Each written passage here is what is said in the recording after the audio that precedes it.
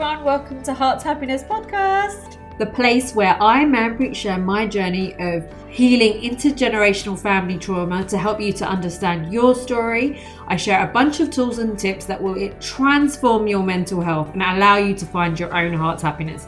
So exciting, right? Each episode will cover one of three areas. 1, raising awareness of what this trauma actually is and how it hides in our lives. 2, tools, tips, support, lots of different things that I've used to get better and heal from this trauma. And 3, I'll be connecting you with so many specialists and therapists and coaches as guests on my show. So we are going to transform your mental health and empower you to take your healing by the hands and move forward. Welcome to another episode and welcome to December. How crazy is it that this crazy year is nearly over? Well, I've got a special episode for you today, which is a little bit different to the ones that I've had before. I am going to be interviewing my mum, Surinder Johal, and we are going to be talking about the intergenerational trauma that was in our family. And the reason why I thought this would be good is, first of all, it's Christmas time and we have to hang out with our families a lot more, which can be kind of triggering and stressful. So I thought that this would be a great way for you to start looking at your own family and what trauma is in your own family systems. So you can maybe have a little bit of understanding of why our parents behave the way that they do and how maybe they don't have all the answers. So she's very kindly come on to speak about her life growing up as an immigrant in this country and bringing up her family and the issues that she had around abuse and trauma that she's faced herself, and then how that impacted me and my brother. So it's an interesting episode. It's a little bit different.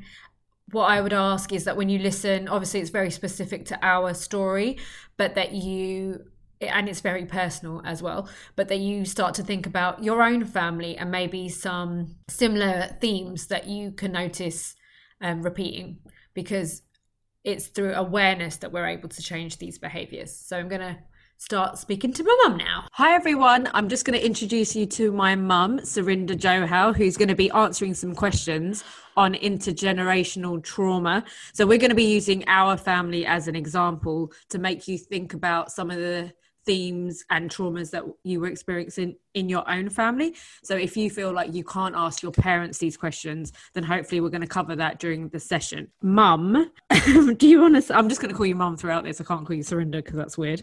You came to the UK when you were 3, and I talk a lot about the traumas that people have experienced. What would you say were some of the ones that you experienced from a young age? Especially, I'm guessing you didn't even meet your dad until you were like 3. I met him. I met Dad when I came into this country. So I was born after a few months after he came into the country.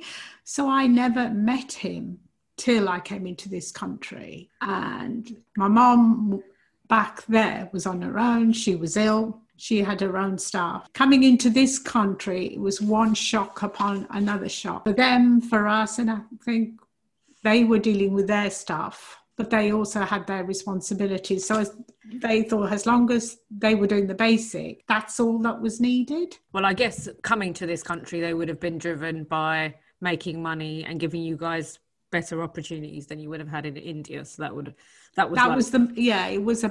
was like make sure they're educated, not just my brothers, but me and my sister as well, because that means we could, my dad always said that, to make sure we could stand on our own 2 feet. Never went into it because we never had discussions. It was very silent. You couldn't challenge anything growing up. It was, this is what you need to do. You couldn't say, well, why? Yeah. It wasn't an option. Sure. So you were really young when you got here. I'm guessing you don't really remember much from when you arrived. So you don't remember India or anything like that? I only know what my aunts have told me. They raised me. They used to look after me. They all loved playing with me and looking after me. That's all I know. I can't remember any of it. Yeah, sure. So do you remember coming to the UK and like what your experiences were with like racism? Because you came in the 60s, so that would have been the first time that people in the UK even met brown people. We came in 1960. I was 3 years of age. I was the youngest. So racism, I mean, we were the only Asian family in the street. My brothers and sister went to school.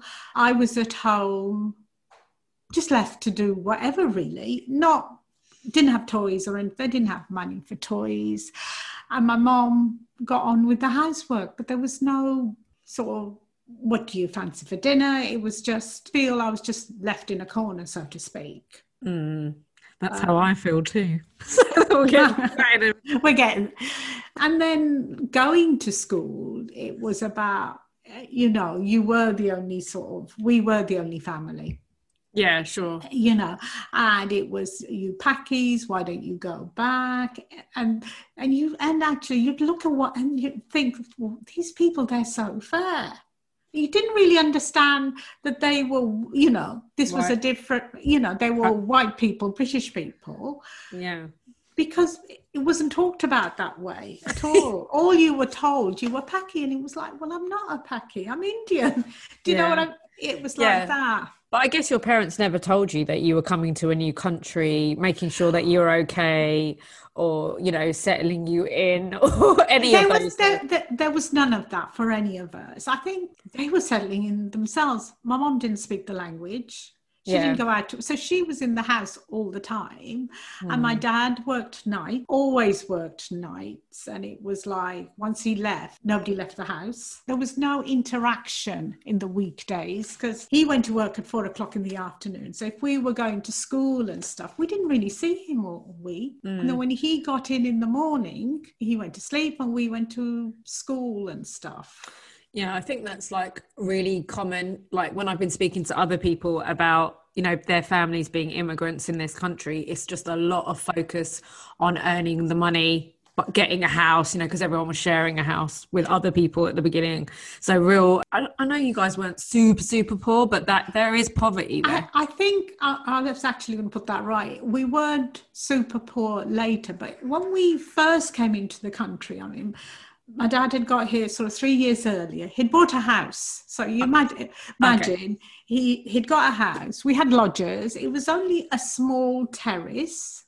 But you imagine with 4 kids, and then we had 2 lodgers. So they needed a room. So all the rooms were packed. And then my mama came, my uncle, and he was there. And all the rooms were packed. But then the bills had to be paid. Yeah. Plus, there was responsibilities, and I think that's what in their heads it was about the responsibilities that they had back in India. Like my dad had 2 sisters who had to be married, so the money. So he was the breadwinner, and I think that's what he was consumed with, was in terms of making sure that they all got their education and got married, and for us. That was his focus. Make sure we got educated, had a good CV. To get yourself married. To get myself, could cook, make roti. And that was, and there wasn't any discussions of, what subjects do you want to do? Sciences. It was all about the sciences. Yeah, your dad was quite different from other people of his generation, which was that he really wanted his daughters to study, which was kind of unheard of in those times. That's correct, yeah. But the thing is that I guess they were so focused on, surviving almost in a country that didn't want them, to be honest. Exactly. It's so true. We didn't go out to pot. It was a completely different world. I didn't know what a park was. Yeah, we didn't go out as a family. You didn't play when you were little, in the garden. That was it. I had one dog, and that was it. There was food on the table. I wore hand-me-downs, but it was just about the family. I didn't really, and gradually more people came over. My uncles came over, so it started to build. But it was always with family. It was about family. The important bits were family. You didn't talk about things but outside. Family as in you're together, but you weren't actually any exactly. Always knew that they cared, they loved you in their way, but nobody ever said it. Yeah, well then how does a little person know that, Mum? That's what I'm saying. You say that now as an adult, but at the time you wouldn't have known that, right? You would have been in a house on your own because you're 4 years younger than your siblings. So if you were there by yourself and your mum's just getting busy doing the housework, being a good wife, or Exactly. wife in quotes, and not really giving you time and attention. That's what everybody did, but really that's It wasn't okay. Yeah. It wasn't, but didn't know any better. Yeah, sure. They didn't know any better. They thought they were by the fact getting us suitors, the right sort of people, getting us educated, and which people frowned upon. Why are you getting your daughters married? They'll run away. Oh, why aren't you getting them married younger? And also, why are you educating them? Yeah, sure. No, I can imagine. They'll think for themselves. And it was like, well, women shouldn't think for themselves. Yeah. And that's what I mean. You couldn't get into a discussion about anything. There was no discussion. And I know you were really close to your mum, but did you ever talk to her about things, like how you felt about things, or? I liked to be round her. I always felt safe. Yeah. Just being round her. Not that she said much, but she sort of cooked. Her face lit up when somebody came round. And that's how she showed it. And I think the problem is you then follow the way your parents did things. Because that's all you know, and that's the norm. And that becomes your belief system. Yeah. It's only when you reflect back later that you realise you didn't do a good job. Obviously, they were showing you a certain way, but growing up like that, and obviously you've been brought up in a Punjabi family where I'm guessing you knew pretty young that at a certain age you're going to have to get married to someone you don't know. I'm guessing exactly. I'm guessing you knew that pretty young. I would have thought I knew it all my life. Yeah, I think most people did. I mean, did you have any feelings about that? But I guess your feelings were never discussed. So it was just like, that's what's happening. Emotions were never discussed. You're not supposed to sort of look at talk to somebody. It was all about getting your CV together. Yeah, CV to get married. To get married. Yeah, sure. All the qualifications. I could make a good curry. Early age, but it was like that's what it was all about. That was the honour, because we were the honour of the family, as in the daughters. The daughters. But then, having said that, I would say my brothers were. It wasn't like they could go off and do whatever they want. In that respect, they were treated exactly the same as well. And I think even in other households, that would be the case. Yeah, sure. I guess you had almost like this map that they gave you, which was like, okay, we're going to look after you for now. Make sure you finish your studies and then you get married. It was like, okay, and then it's their responsibility. Yeah, then husbands. Yeah, exactly. It was as if you were programmed. Yeah, well, you were, because at the end of the day, you weren't resisting to having that wedding, were you? Or resisting to marrying someone you didn't know? Because that was the norm everywhere, pretty much. There was only one family I know where, somebody didn't, and she was sort of disowned, disowned completely. Yeah, so that was the option, basically. Do what we say. I mean, I know they're not saying this prescriptively, but do what we say, otherwise you lose your family. Yeah, exactly.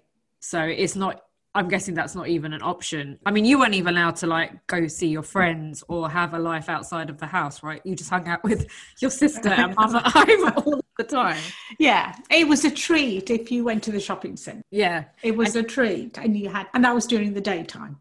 And you weren't allowed to go to the pictures. Yeah. Although we did sneak out a couple of times to go and see to the pictures when exams finished, but that's about it. But your brothers took you, didn't they? Yeah. And it doesn't sound like you had very much of a relationship with your dad, because he was always working, you didn't actually really know him, if you know what I mean. Yeah, no. I mean, that's true, actually. So you never had that attachment to him when you were little? Well, I suppose if you look at attachment theory, it's those first... I didn't even see him when I was born. And then when I got here, he was sort of working to provide. That's how he saw his role, to provide. Which is what he did. I mean, looking back on it, but... And again, I know that you loved being around your mum, but it always sounded like you took care of her a lot. She wasn't well, but never knew why. Yeah. You know, I think she got, because when I was really young, when we came up, it was my brother who used to comb my hair and stuff. And looking back on it, I think it affected her a lot because she left her sort of brothers and sisters. She left her dad, didn't she? She left her dad. She was in a house on her own, and people around her were all white.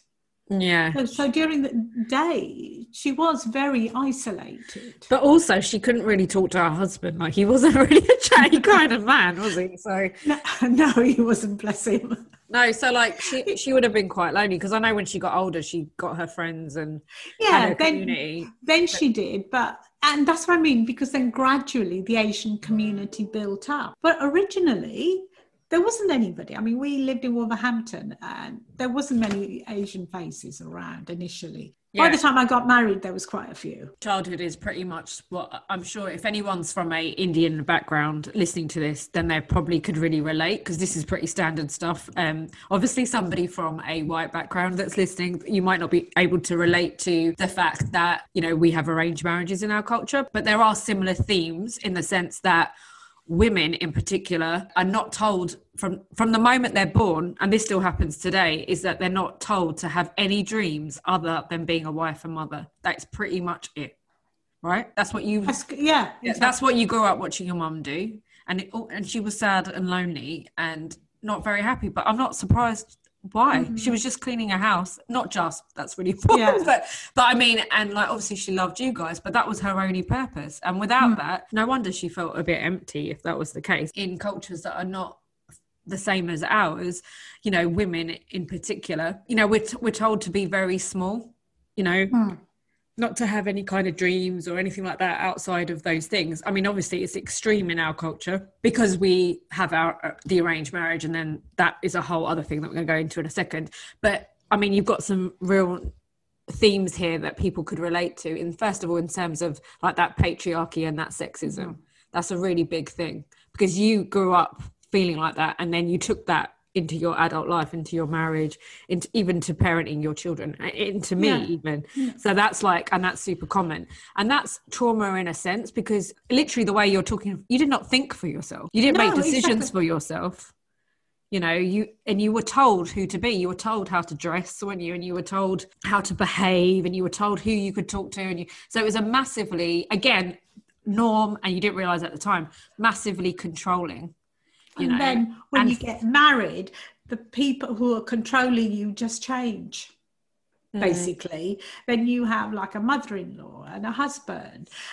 But while you're growing up, it's like, well, you can do what you like when you get married. But that's just not true. Exactly. But that's what you were told. You can buy the clothes, but you've got to take them with you. You can't wear nice clothes before you get married.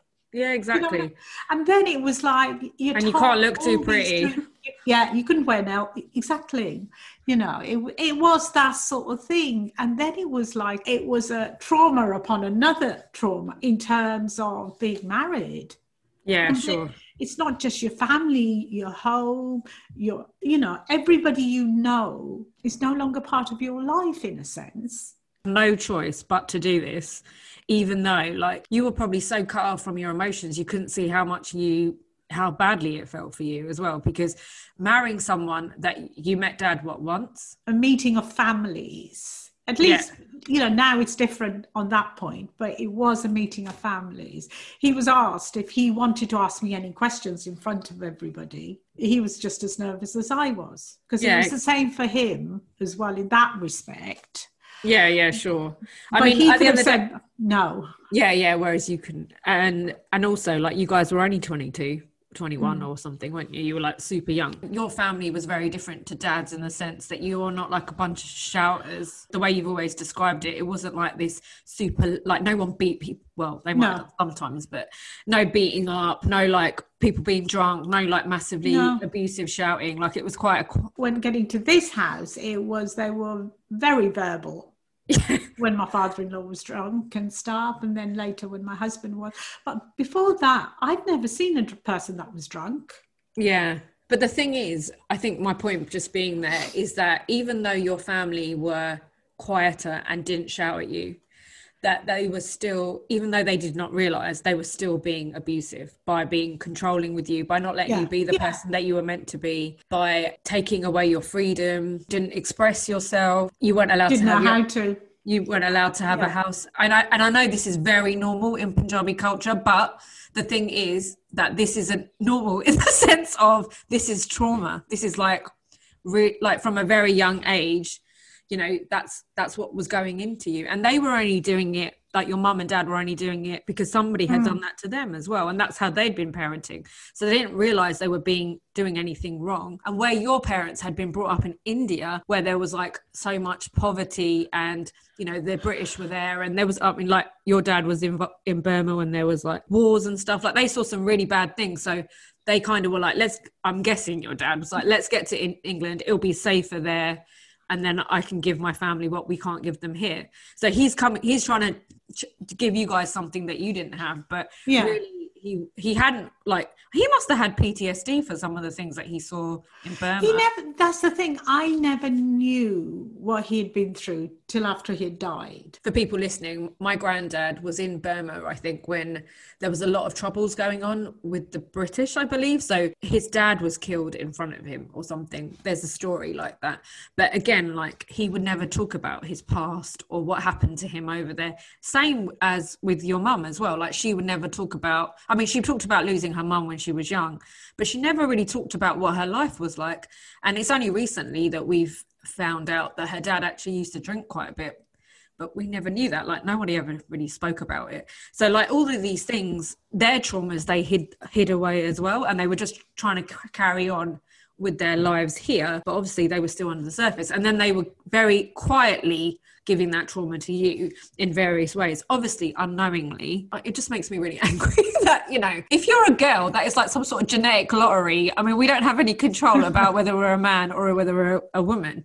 And the way that Punjabi culture thinks that in-laws will look after them and they won't look after their parents, I mean, that's just crap anyway. Like, I so many daughters look after their parents, so that's just like a program, like you say. Like, you know, everyone says it enough, then you start to believe it. Anyway, let's move on to getting married then. So like you mentioned, your house was very quiet, and then you meet the Joe house, who are crazy. Basically, it's all out on the surface. The trauma is out on the surface for everybody to see, I think, in Dad's family, right? So it was very different from yours. It was, and I think it used to just scare me so much. And I sort of said it a few times. To your parents? I said it to my mom, and that it was like, it's your kismet. Well, you know, which basically means fate. So basically, it's your fate that you would have this life. Not that they chose this band for you, didn't do any checks on the family. I mean, and if they did do their research, they would have figured out that my granddad was actually an alcoholic. That wasn't a secret. It was known. So like, you got married into a family where my granddad was an alcoholic. It was a scary house. I mean, that's what we were born into. But I guess you tried to tell them that you weren't happy, but they were like, sorry, love, that's your life. See you later. Like, you know, deal with it. So I think it was something really petty, but I think I was suffering from depression after I had you. And I think my father-in-law was said some horrible things. And I told my mother-in-law, I thought, try it this way. And she was like, well, you can't tell your husband. You can't. And I thought, well, what am I supposed to do? So I thought, well, okay, I'll go back home. You know, I'm working. It's not as if I'm not able to bring my daughter up. I can. There's an empty house in Wolverhampton. I'll go there and carry on working. To me, that made sense. I was making a decision which I thought was right for me and my daughter and you. And I got there, and my uncle, bless him, he was great. And then my dad phoned and he said, no, you have to go back. Mm-hmm. Not even a discussion in terms of why. And it was never talked about again. So yeah, exactly. And you know, at the end of the day, like, your dad and your family was incredibly responsible for putting you in a house where there was so much abuse going on. And not only that, they were encouraging you to have children, to put them in that situation at the end of the day. And, you know, it wasn't a safe environment to bring up children. It was it was scary. And that's what me and my brother, that's what we grew up in, a very unstable environment. Whereas, well, you were distracted by all of that. So even though, dad wasn't so bad when we were super young, you were both distracted by the drama of an alcoholic granddad and also of grandma who was very unwell. So you were both distracted by them, that we were kind of just left. Which, and it was wrong, but it was like you had a list of stuff. You had responsibilities that you had to look after them, and then so you're juggling all those bits, and it was like, well, you had to look after them, even though they were horrible to you. I mean, not always my grandma, but definitely my granddad. And even after my grandma died, got even worse. He got worse then. He drank way more, and then you were still responsible for taking care of him. You would have been like seriously got some backlash if you told him to leave, for example. That was just, exactly. That was just not not an allowed. option. It was like, it's not an option. Yeah, it's like, this is your fate. Yeah, exactly. And your children's fate, by the way. Yeah, exactly. And that's pretty much what everybody said anyway. Like, and I think for me, when I grew up, it was like, oh, this is the life that, if you believe in God, but this is the life that God thought was worthy for us, like a shitty one, an unsafe one. And that's just a horrible way to think about life, and a really powerless way of looking at it as well, which my dad's dad got worse, and we had to do things like lock doors. We had to do a lot of stuff to try to keep ourselves safe, didn't we? Because he was really unpredictable at times, but nobody really cared about that. It was just like, we looked like on the face that we were this perfect family, that you and dad were both educated, you had a boy and a girl.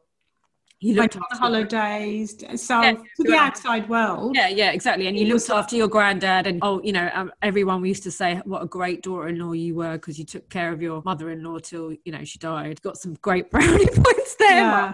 But at the end of the day, there was a lot of trauma that was being created because it was such a volatile, unsafe environment to grow up in.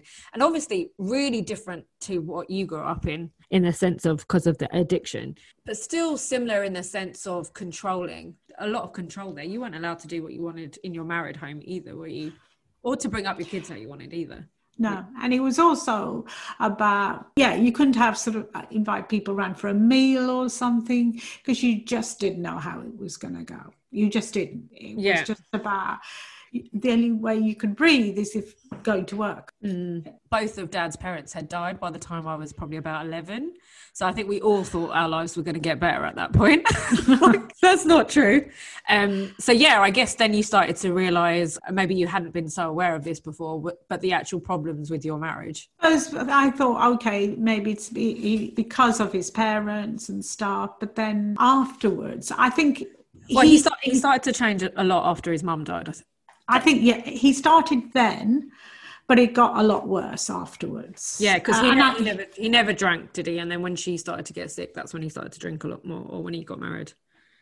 I mean, he was looking for answers when she was ill, or started going to Jehovah's Witnesses, tried different things. And then he turned to drink, because he used to be out every day. And that's when it started. And at weddings, people could see that, but family didn't really want to know, because it didn't affect them.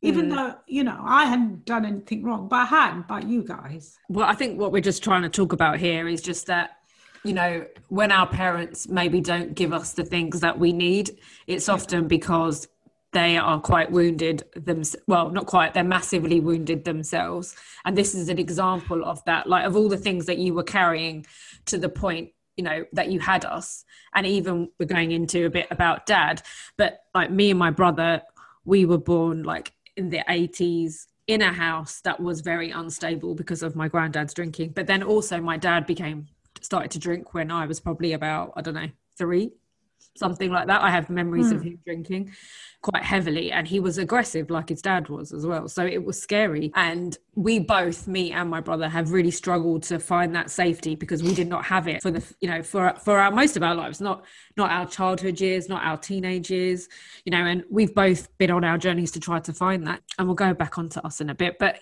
so if you just a little bit about, obviously, so dad you know, again, and then he got worse basically as we started to become teenagers. He found that really difficult. So he couldn't deal with it. And I think he found his job hard. He himself had an incredible amount of trauma where he'd grown up with his dad drinking. He had come to this country when he was a little bit older, when he's 7. And he was very much his mum's protector, wasn't he? Like from the abuse in his house, like she was his person. So no wonder he found that hard when she died. Had a really bad upbringing. And then it's almost like when they died, he was really pissed, really wanted to take that out on like everybody. So, you know, he was emotionally abusive to you, but to us too. And it was just, he was highly critical of everything. Yeah, just not very, like he would speak horribly. He would swear, he'd get angry, then he'd get drunk. You know, it was a very, again, he'd become very unstable. I mean, I think that was always because of his trauma, and he wasn't terrible to like the core or anything. But yeah, I guess we grew up watching that. And you, like when I think about you in those years, I just think about how you were just trying really hard to not make him angry. So you were trying to do what he wanted all of the time, even when that meant that he wasn't the greatest parent to him, you know, because I do think that dad had quite narcissistic tendencies. So you were so preoccupied with him that, again, me and my brother got like further neglect, if you like. And I think also in terms of, and if I did show you affection, then it was worse. Whereas you'd think, look, these are your children, they're not somebody else's. But it was like he was competing. He was very suffocating. Yeah. In that respect, it was like I couldn't sort of do something with you or Gugs.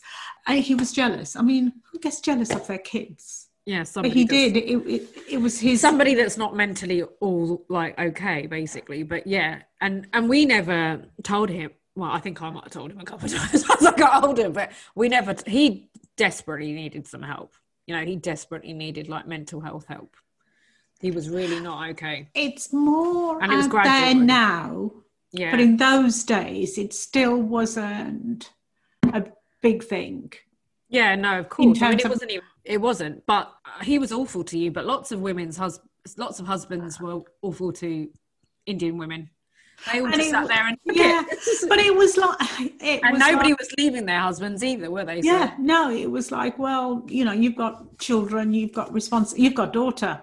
Who's going? It was, and that word still rings in my head. Who's going to marry your daughter? No one. I don't want to get married. It was though, but then it was that programming. Yeah. And to think I could do an intelligent job out of the house, right? But my beliefs, and I believed that. Yeah. And also you wanted me to get married and have an arranged marriage and do all the things that you had done and that your mum had done because of that program. Like you never ever questioned it at all. And it was only, I think when me and my brother got older as well, we started to tell you that you should do something about it. And then when you tried to talk to family, they weren't particularly supportive about it, again because everybody's running from that same program of a woman doesn't leave a husband no matter how unhappy she or her children are. I suppose in our whole family I didn't know anybody who had done. That's true. And it wasn't as if, you know, and I could stand on my own 2 feet and would be able to, but it was, you'll bring dishonor. Yeah. It was those sort of words. And the thing is, going back to trauma, after Mom committed suicide, which is when you were 11? 13. 13. And then nobody talked about it. Yeah, I guess that's the other point. So as Dad was getting worse. He was getting worse and I'd lost my mom. Yeah, exactly. And then you became somebody that worked a lot and was doing like degrees outside of work. So again, me and my brother as well were kind of left with our dad quite a lot. My head, it was you're getting old, you don't need me as much. You know, it was that same programming that your mom had. Even though I would think, well, how could Mom do that? Yeah. Subconsciously, I was doing exactly the same thing. I'm thinking, well, you know, once the kids are married, I'm not needed. Well, that's exactly how she felt. So like you said, she took her life in her 60s.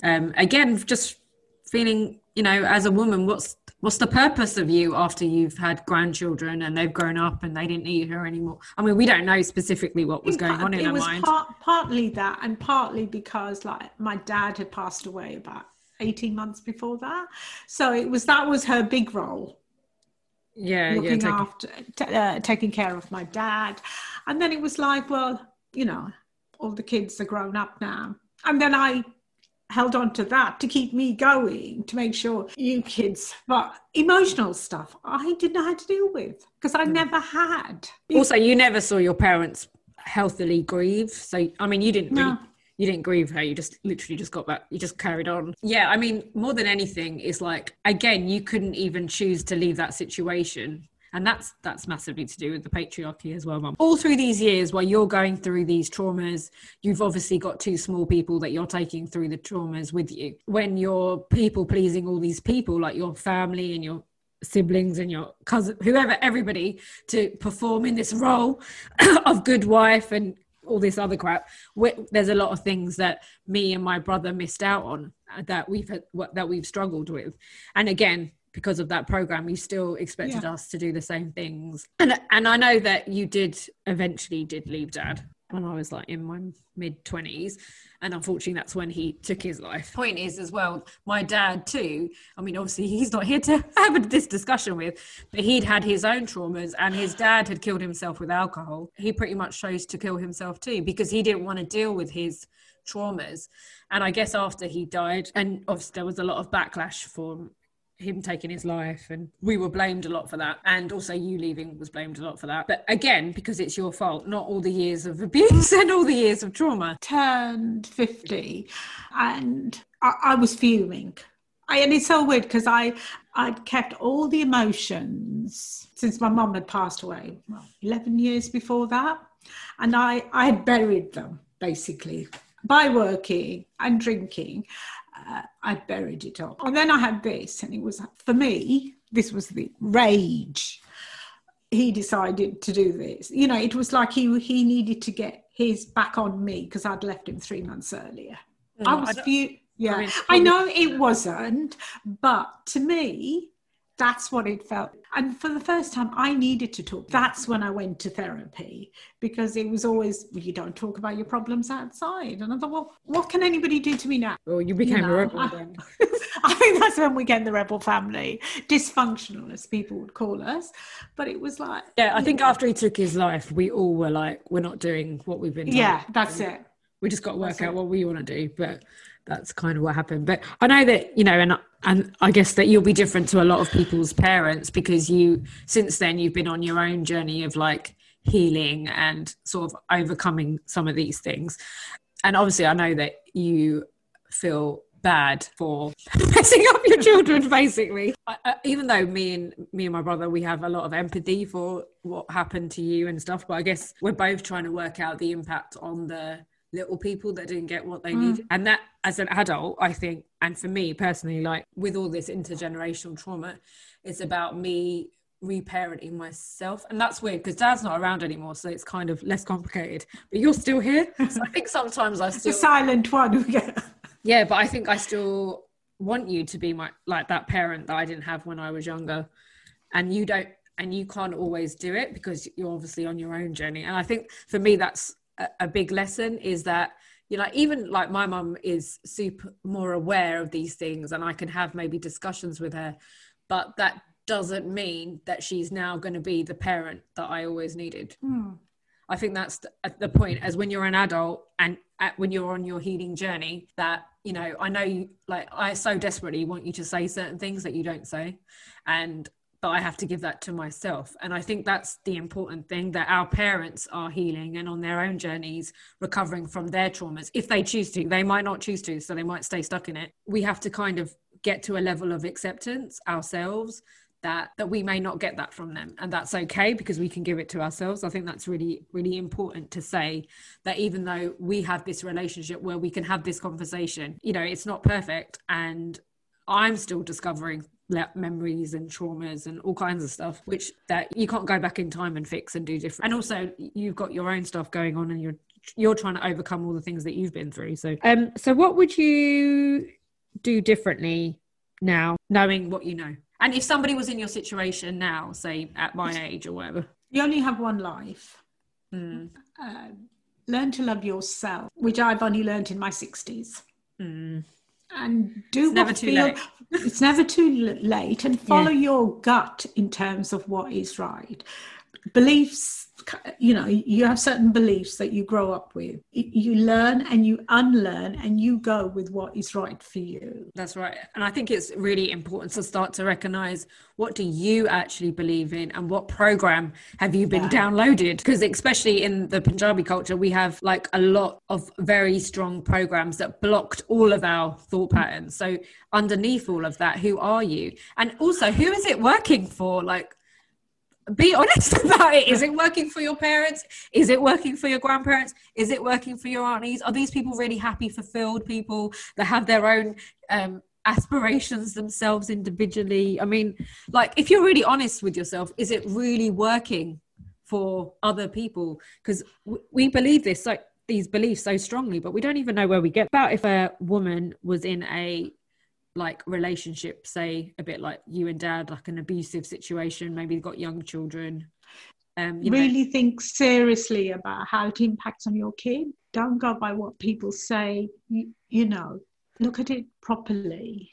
With us, it's not just the financial side. The emotional stuff leaves a lot deeper scars, which are a lot harder to heal. Have faith in yourself.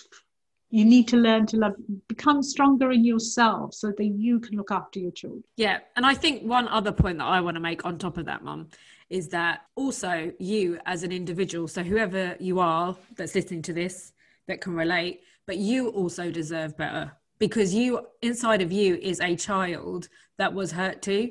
And by staying in a situation where you are getting hurt further is really completely damaging to you as a person. So more than anything, like, yes, of course, think of your children and stuff like that, but seriously think about yourself too, because you deserve better than that. And there is better than that. There's not just, like how we were conditioned to believe that fate, kismet, means that my life, that somebody decided that I was going to grow up in a family where there was a lot of trauma and abuse. So therefore, that's what I'm going to have. I was on a road to go marry someone like that too. I was very lucky that something saved me, because I tried a couple of times. It just didn't work. At the end of the day, you deserve better as well. And by you being happier and healthier, you will be a better parent. And having one healthier parent, I think, is so much better than having two that are not okay. Basically, that's from my own opinion. So what would you... But, people from your own generation, what would your advice be to them about... your children?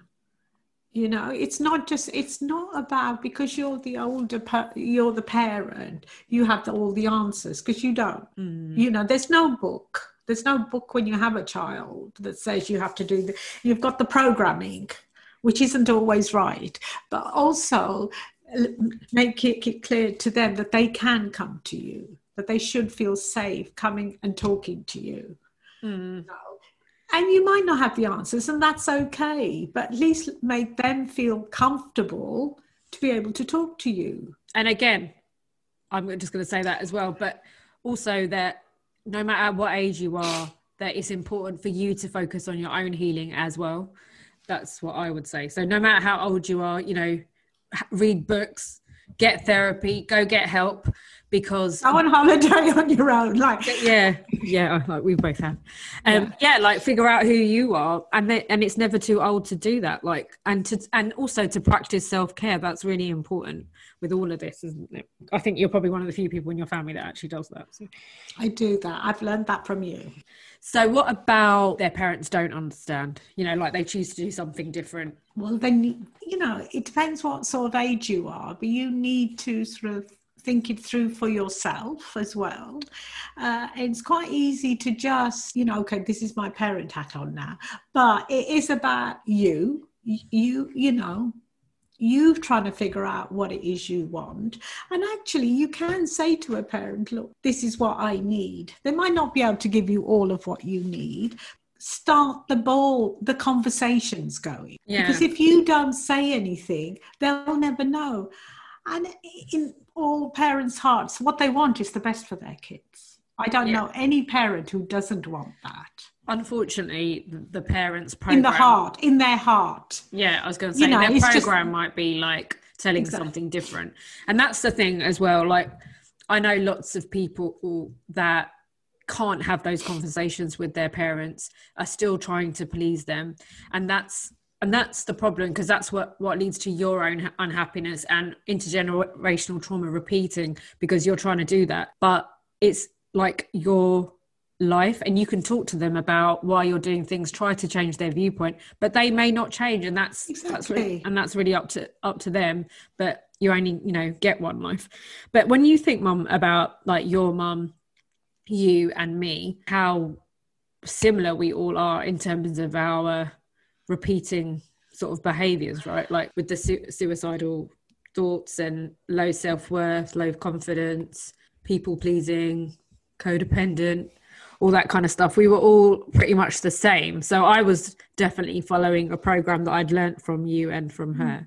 And now I try to figure out who I actually am and what I believe in. And like, I'm still on the fence about marriage and stuff. So we'll see about that one. And also, obviously, you've been doing all this work on yourself, saying what it is that you're doing, because you've created your own business now as well, and how you're helping other people. Well, once I did, in terms of what I wanted to do, after I went for some counselling and stuff, I sort of thought about, and I had a career in housing, and I thought, seriously, do I really want to stay here, or what's my desire? And my heart's dream was to help other women not go through what I had. So I thought, okay, counselling. So I studied to become a counsellor. And then I did some other courses, hypnotherapy. It was like trying to find different things to try and help women. And that's become my dream, in a sense. I lost my mom, in a sense, when my dad died. She became invisible. To a certain extent, when she died, part of me did. But this now, for me, it's about becoming visible again after grief and loss, actually, as well, because losses hurt you as much as when somebody actually physically died. A relationship that doesn't work out. A belief, even. A belief. Not being able to have children. These are all big losses. And it's about trying to help women move past that, to be there on the journey with them, to talk about it, the feelings and everything, and then to help them move forward. So my business is becoming visible. Yep. And what services will you be providing? Services I provide pure counselling. Not all you want. What you need is to be able to just, all that rage and all those feelings and stuff, to be able to bring, you don't want somebody to tell you anything. You just want to process them. So I have a package which is purely that, which is just pure counselling. I have another package which is just purely like a one-off 2 sessions of like hypnotherapy. And that's about actually low self-esteem. It's all the negative thoughts in your head, reprogramming them, and then thinking about what you want to do going forward, and then doing that as a hypnotherapy session, and then actually giving it to the client. And then I have like a in-depth package, which is starting with counselling, and then a combination of coaching and hypnotherapy in terms of where you want to get to. Because with grief, you can get quite stuck and you can't look forward. And it's also about holding your hand to move forward. So you do hypnotherapy and counselling, and obviously you understand different cultures as well, don't you? So that's like, if somebody's looking for a counsellor that, understands maybe some of the things that we've spoken about today, then it's always good to speak to somebody like you. So what I'll do is I'll put your website into the episode notes so people can contact you if they want you to help them. But I just wanted to say that for anybody that's listening to this, as you can see that we've gone through, I guess, my mum's life and her traumas, and then doing that process has helped me to, over time, and not always all of the time, be able to forgive some of the things that happened that hurt me. So it's given me that bigger picture that I was born into. So that's why I believe that intergenerational trauma is a really important part of healing, because it gives us that perspective that our parents had their own story and their own traumas, and they are also human. And as children, we all, and I'm sure you did this as well, Mum, we put our parents on a pedestal and we think that they're perfect and we think they have the answers. As my mum has described here today, she did not have all the answers. There was obviously a lot of reasons why she made the mistakes that she did, but also you were never given the opportunity to grow up. So you were literally like a child having children. So, there's a lot of things which meant me and my brother didn't get what we needed. But I believe that when we become adults, it's our responsibility to heal those things and give them to ourselves. So yeah, of course, it's natural to be angry with your parents or feel upset with them. That's like Mum described earlier, we're grieving, basically. We're grieving the things that we didn't get. But I think the way that you can move through this is over time, when you're ready to forgive slowly. And that's why, like we've just done this with one parent. You have two parents. So if you're able to do that with your other one, even if you can't have the conversation with them, you may know lots of bits about their story, or even things that my mum has mentioned here. Maybe that's something that relates to you and your parents' story, of just having that understanding them and seeing them as human. I think is really important. That's been great, Mum. Thanks for answering all the questions. Is there anything else that you wanted to say? No, that's it. It's enough. That's great. Thank you. Thank you. If you would like some help with understanding your family's intergenerational trauma and you don't know where to start, next year I am launching some new products and services. I'm doing a 2-hour session, 1-to-1, called Trauma in Your Tree, Finding the Trauma in Your Tree. So if you just want a one-off session and you want to figure out what that bigger picture looks like that's affecting you today, drop me a message.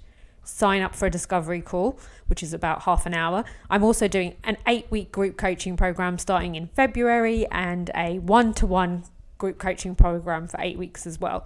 So this is where I go through my approach that I've done on myself, where we transform this intergenerational trauma, like I've been talking about in this episode, and put myself in a place where I'm happy, healthy, and doing something that I love, which is creating this podcast for you guys, but also in other areas of my life as well. This is not things that I ever thought was possible for me after the childhood that I have, but I know it's possible, and I know that I can help you to get there as well. So if you're interested, look at the episode notes and send me a message via my website, on Instagram, and we can talk about a discovery call. And there we have it, guys. An episode completed. I hope you enjoyed it and it raised a load of awareness in your mind. There was alarm bells going. You were all like, ding, that's totally me, because that's what I was like when I started this journey. And that is the start of the process, finding out this information and realizing it has happened in your own life. So I really hope it was helpful. And before the next episode coming out next Wednesday, be sure to check us out on Instagram. So it's hearts__happiness. Also, we have a YouTube channel where I share the videos I create for Instagram on. So you can check that out. They come on about once a week. And then we also have a Facebook group if you want to join to carry on the conversation. I want to create a community where we're all talking about our very real experiences and traumas. And then there is also my website called heartshappiness.co.uk, which you can check out to join our mailing list, so that as I create new services and support tools for you all, you're the first to find out. And I have a freebie on there, so definitely check that out. It's 5 books that transformed my healing. So if you really want to kickstart and you're liking the content in here, these books are like the basis of so much of my knowledge. So definitely check that out. And I will speak to you next week. I'm so excited to continue this journey with you to help you to find your own heart's happiness. Take care.